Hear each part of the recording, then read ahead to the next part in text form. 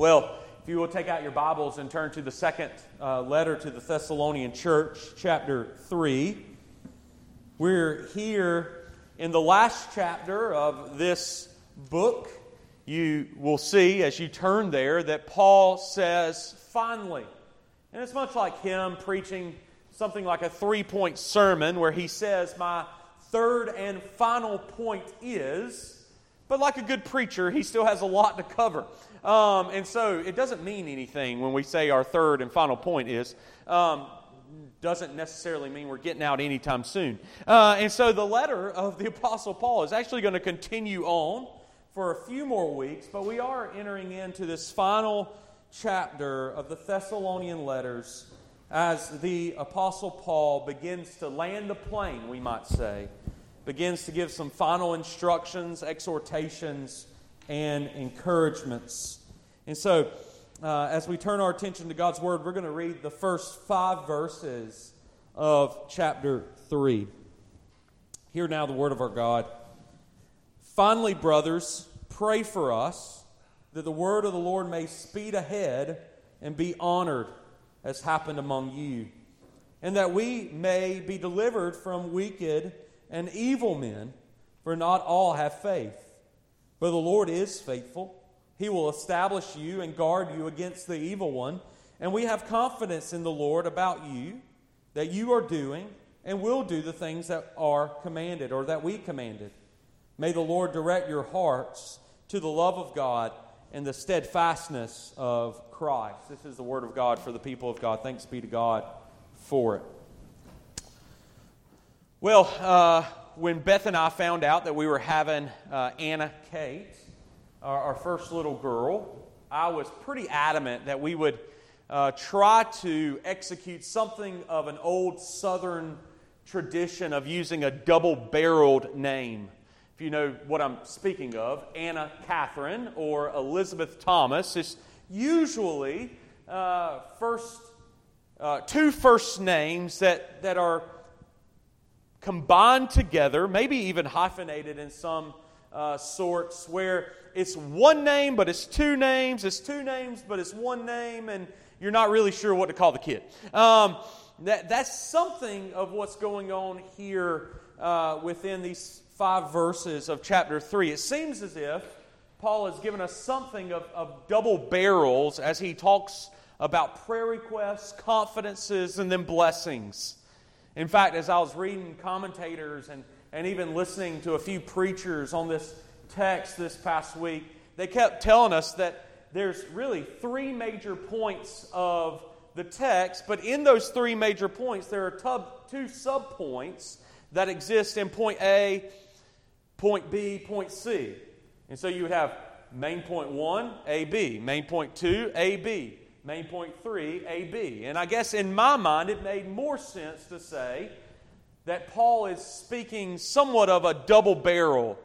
He gives us a double-barreled prayer request, he gives us a double-barreled confidence, and then he gives us a double-barreled blessing. Because his prayer request is going to have 2 parts, his confidence is going to have 2 parts, and then his benediction, this pronouncement of God's blessing, is actually going to have 2 parts as well. And so that's exactly how I want to handle this text, looking at those double-barreled aspects of our 5 verses this evening. And the first one there, of course, is the double-barreled prayer request.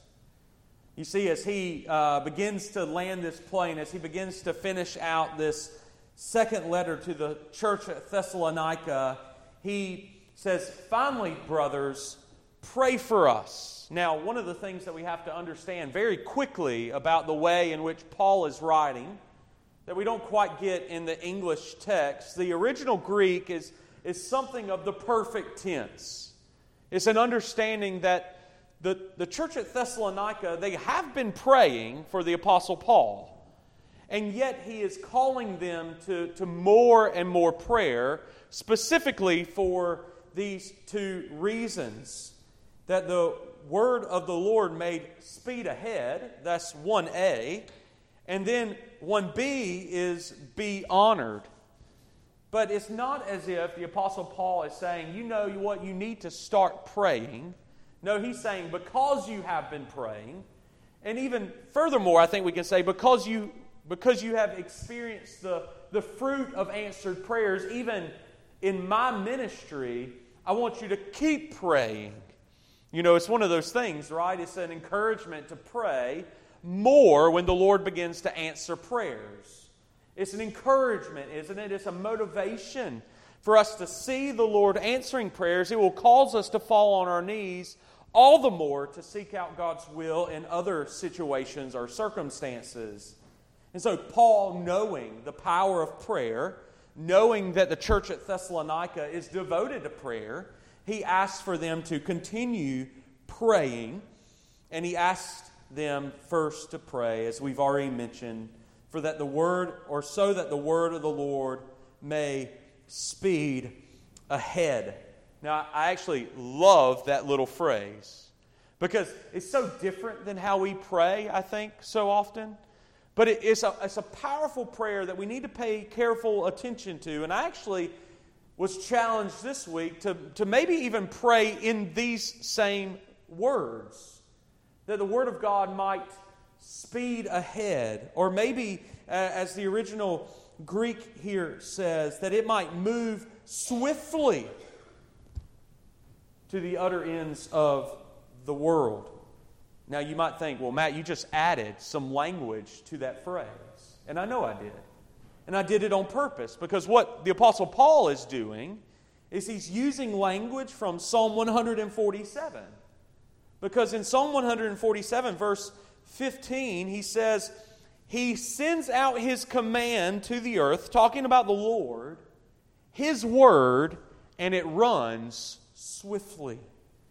It runs swiftly. The same language that's used there in Psalm 147:15 is the exact same language that the Apostle Paul here is using in chapter 3, verse 1 of 2 Thessalonians. And it's something that we have mentioned even this morning, and we've been mentioning it throughout our series in Psalm 119, that prayer is pleading the promises of God back to Him.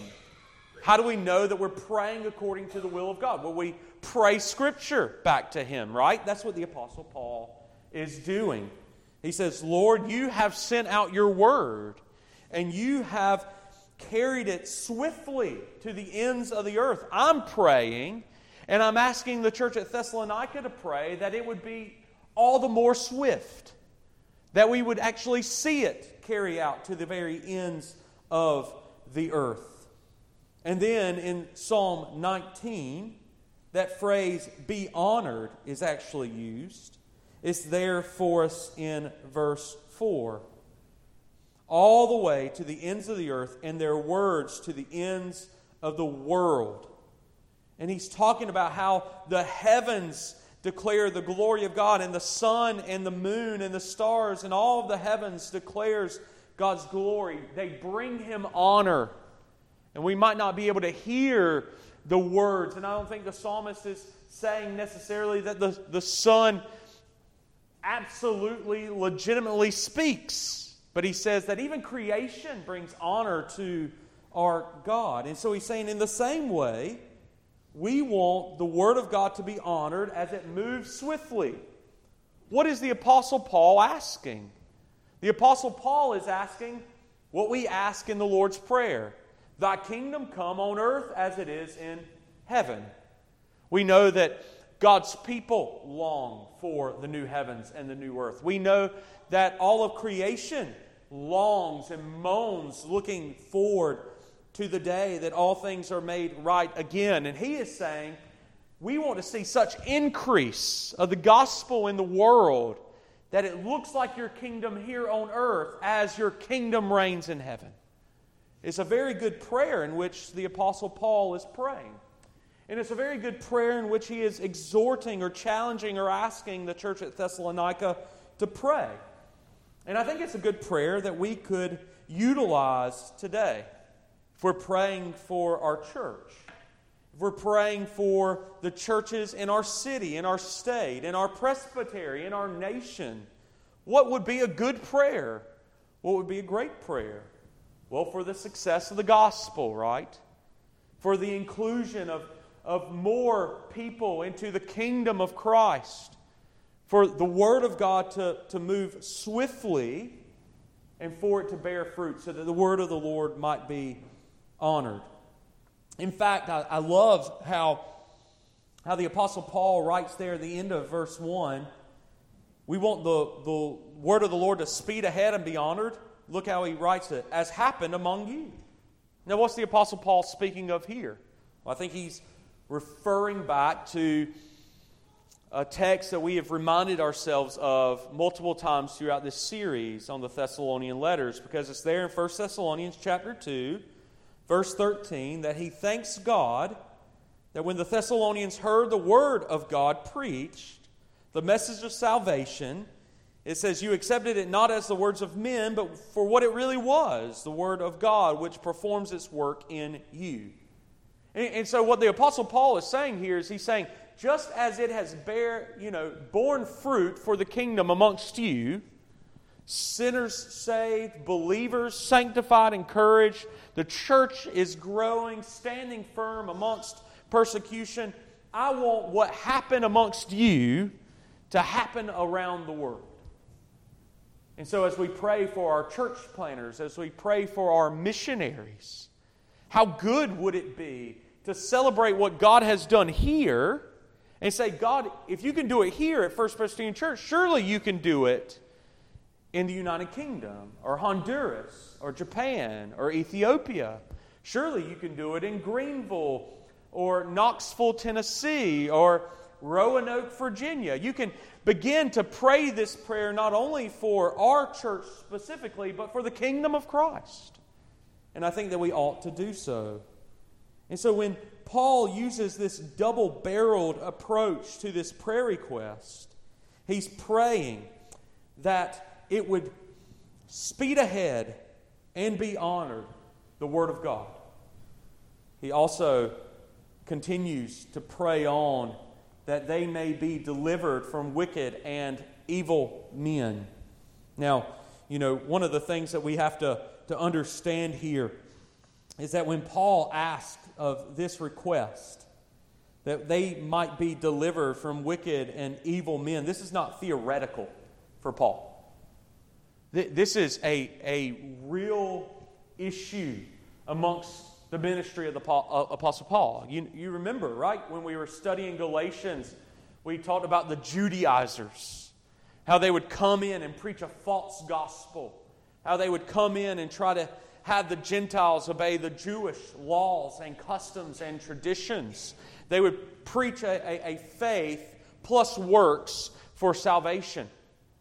Even here, as he's written to the church at Thessalonica with these two letters, he is talked of, maybe a little bit more vaguely, but talked of these men who have come in and tried to lead the people of God astray. And so what he is determined for the people of God to pray about is that his enemies would be eradicated. And I know that sounds very difficult to wrap our mind around. But beloved, there are imprecatory psalms for a reason. And if you don't understand what I mean by imprecatory psalms, you think about the times in which David has asked for his enemies to be put underfoot, asked for his enemies to be destroyed, asked for his enemies to be confused, and the Lord has granted those things. And it's not always wrong for us to pray that God's enemies would be brought to an end. Now, first and foremost, we pray for their salvation, right? We pray that the Lord might save them. We pray that the Lord would soften their hearts. We pray that the Lord would bring them to their spiritual senses so that they might understand their need for Christ and that they are standing against Him. But understand what the psalmist prays in Psalm 2. They're raging against God and His Son. They are plotting against Him. Not only does the Lord laugh because He has already established the throne of the Savior, but He begins to pray that the realization of the kingdom of Christ would be all the more realized even for the enemies of God. What's he praying? He's praying for the judgment, right? And so here in these 5 verses, when he is praying that they may be delivered from wicked and evil men, of course, Paul's pastoral heart is asking that they would come to themselves, that they would understand their opposition to Christ, and they would call out Him for mercy and for grace. But even if the Lord wills for their deliverance to be a deliverance of judgment, He is praying for it to happen. Why? So that the gospel might go out. So that the gospel might go out more swiftly. So that the word of the Lord might be honored. You know, one of the things that's happening before us here, even in our beloved nation, is that more and more it's legally possible to hinder the preaching of the gospel. And actually, there's no sign of that tendency slowing down. And so we need to pray, not only for the Word of God to move swiftly through our church and through our city and through our state and our nation, even for our church planters and missionaries around the world who don't enjoy even the comforts and the freedoms that we so greatly enjoy here in America. We need to pray that the evil men who seek to do harm to the gospel, that they might be delivered from them. That's Paul's prayer request, the double-barreled prayer request. But here's a double-barreled confidence in which he speaks of here. He says there in verse 3, "But the Lord is faithful." Notice he's starting his confidence with a very clear, simple, yet profound statement. The Lord is faithful, and He will establish you and guard you against the evil one. And we have confidence in the Lord about you, that you are doing and will do things that we command. And so the double barrel here is that the Lord, for the Thessalonian believers, He will, because He is faithful, guard them against the evil one. Now, understand what the Apostle Paul has done.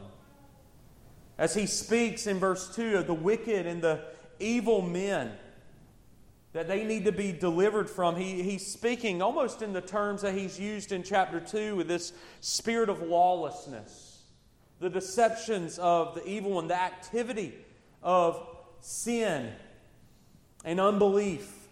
And then in verse 3, he pares it down and he says what he said in chapter 2 very specifically, that the spirit of lawlessness, this spirit of unbelief exists because the evil one is behind it.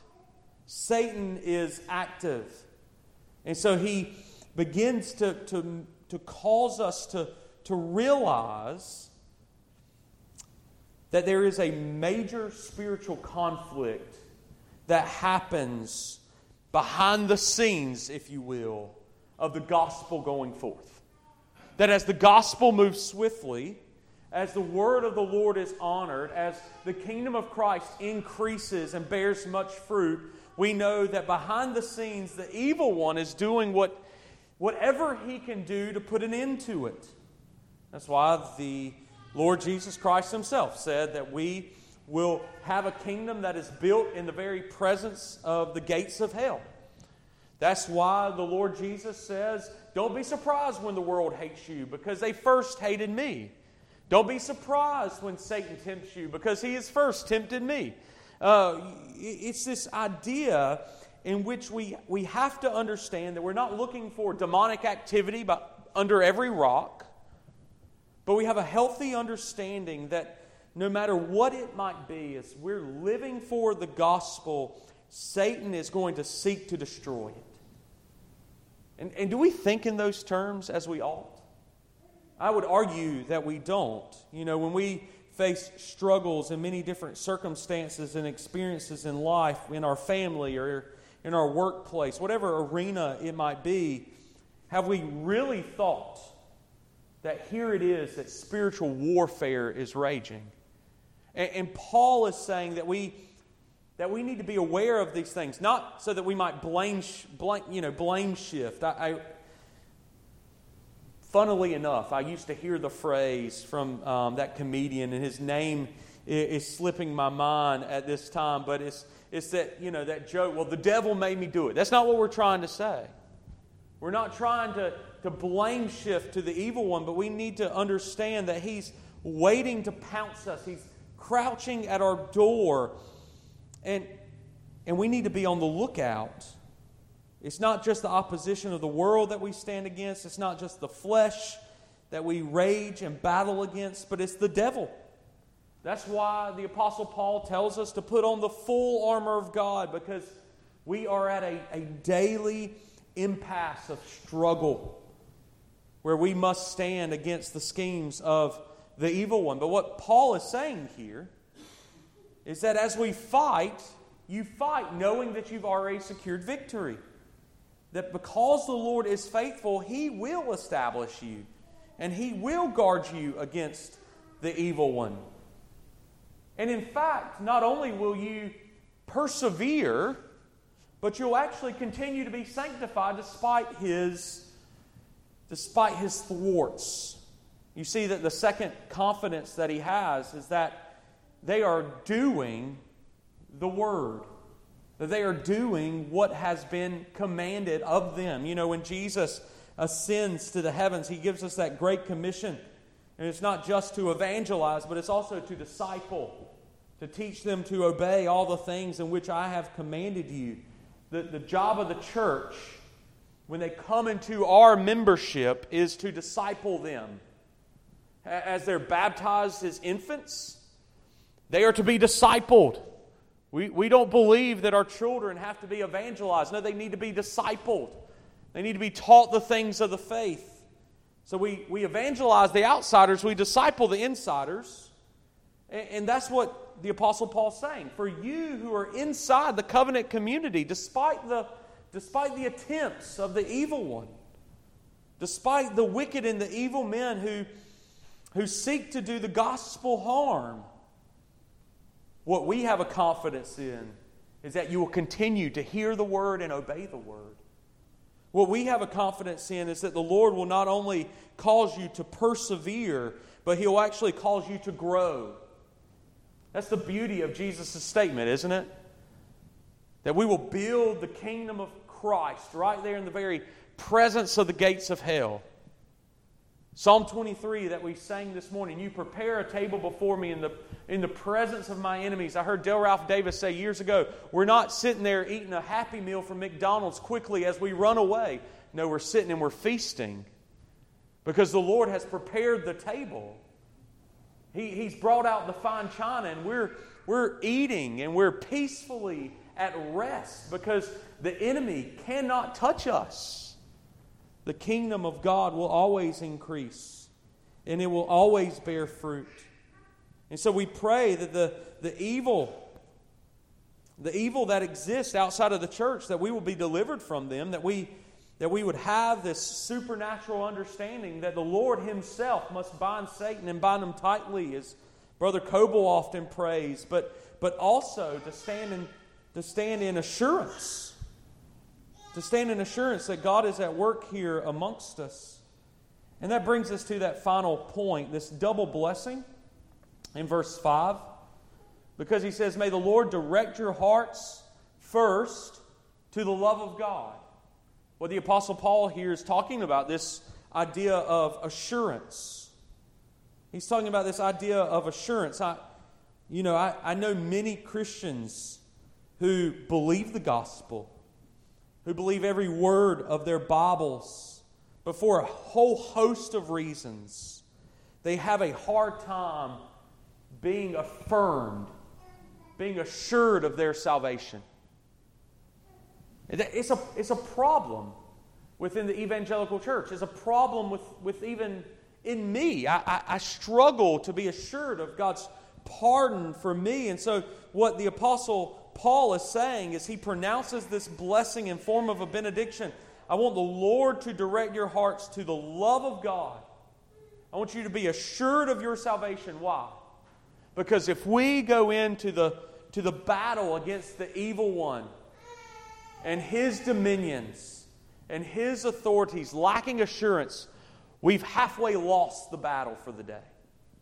But if we can walk in fully assured of God's love for us, fully assured of the gospel promises, then we can go in standing firm against the thwarts of the evil one. And so He wants us to know in the midst of our trials and tribulations, in the midst of our sufferings, in the midst of our hard circumstances, even in the midst of spiritual warfare, that the Lord gives us an assurance of our salvation, assurance by His Word and Spirit that we are children of God, soldiers of the cross. But then secondly, this double barrel, that He wants our hearts to be directed not only to the love of God, but also the steadfastness of Christ. You know, as we think about the letters of the 1st and 2nd Thessalonians to the church at Thessalonica, you know, if I think I could summarize it, it would be something like, you know, living through trials in the light of Jesus' return, or enduring the suffering of a sinful world until Jesus returns, something along those lines. And the Apostle Paul knows there's something to this idea of enduring hard circumstances, enduring trials and tribulations. But one of the things that we need to understand is that God has never asked us to endure something that His Son has not already endured. Our God is never going to ask us to endure something that He has not already endured. And so when it comes to endurance in the Christian life, what the Apostle Paul is saying here, where our hearts are directed to the steadfastness of Christ, he's saying, you look to Him. He suffered. He experienced pain. He experienced sorrow. He was rejected and mocked, tortured, and even put to death. If He endured all those things for you, you can make it. You can stand firm. You can endure. You can get through it. And that's what the Apostle Paul is saying. He's saying because Christ has endured, because Christ was steadfast, you remain steadfast.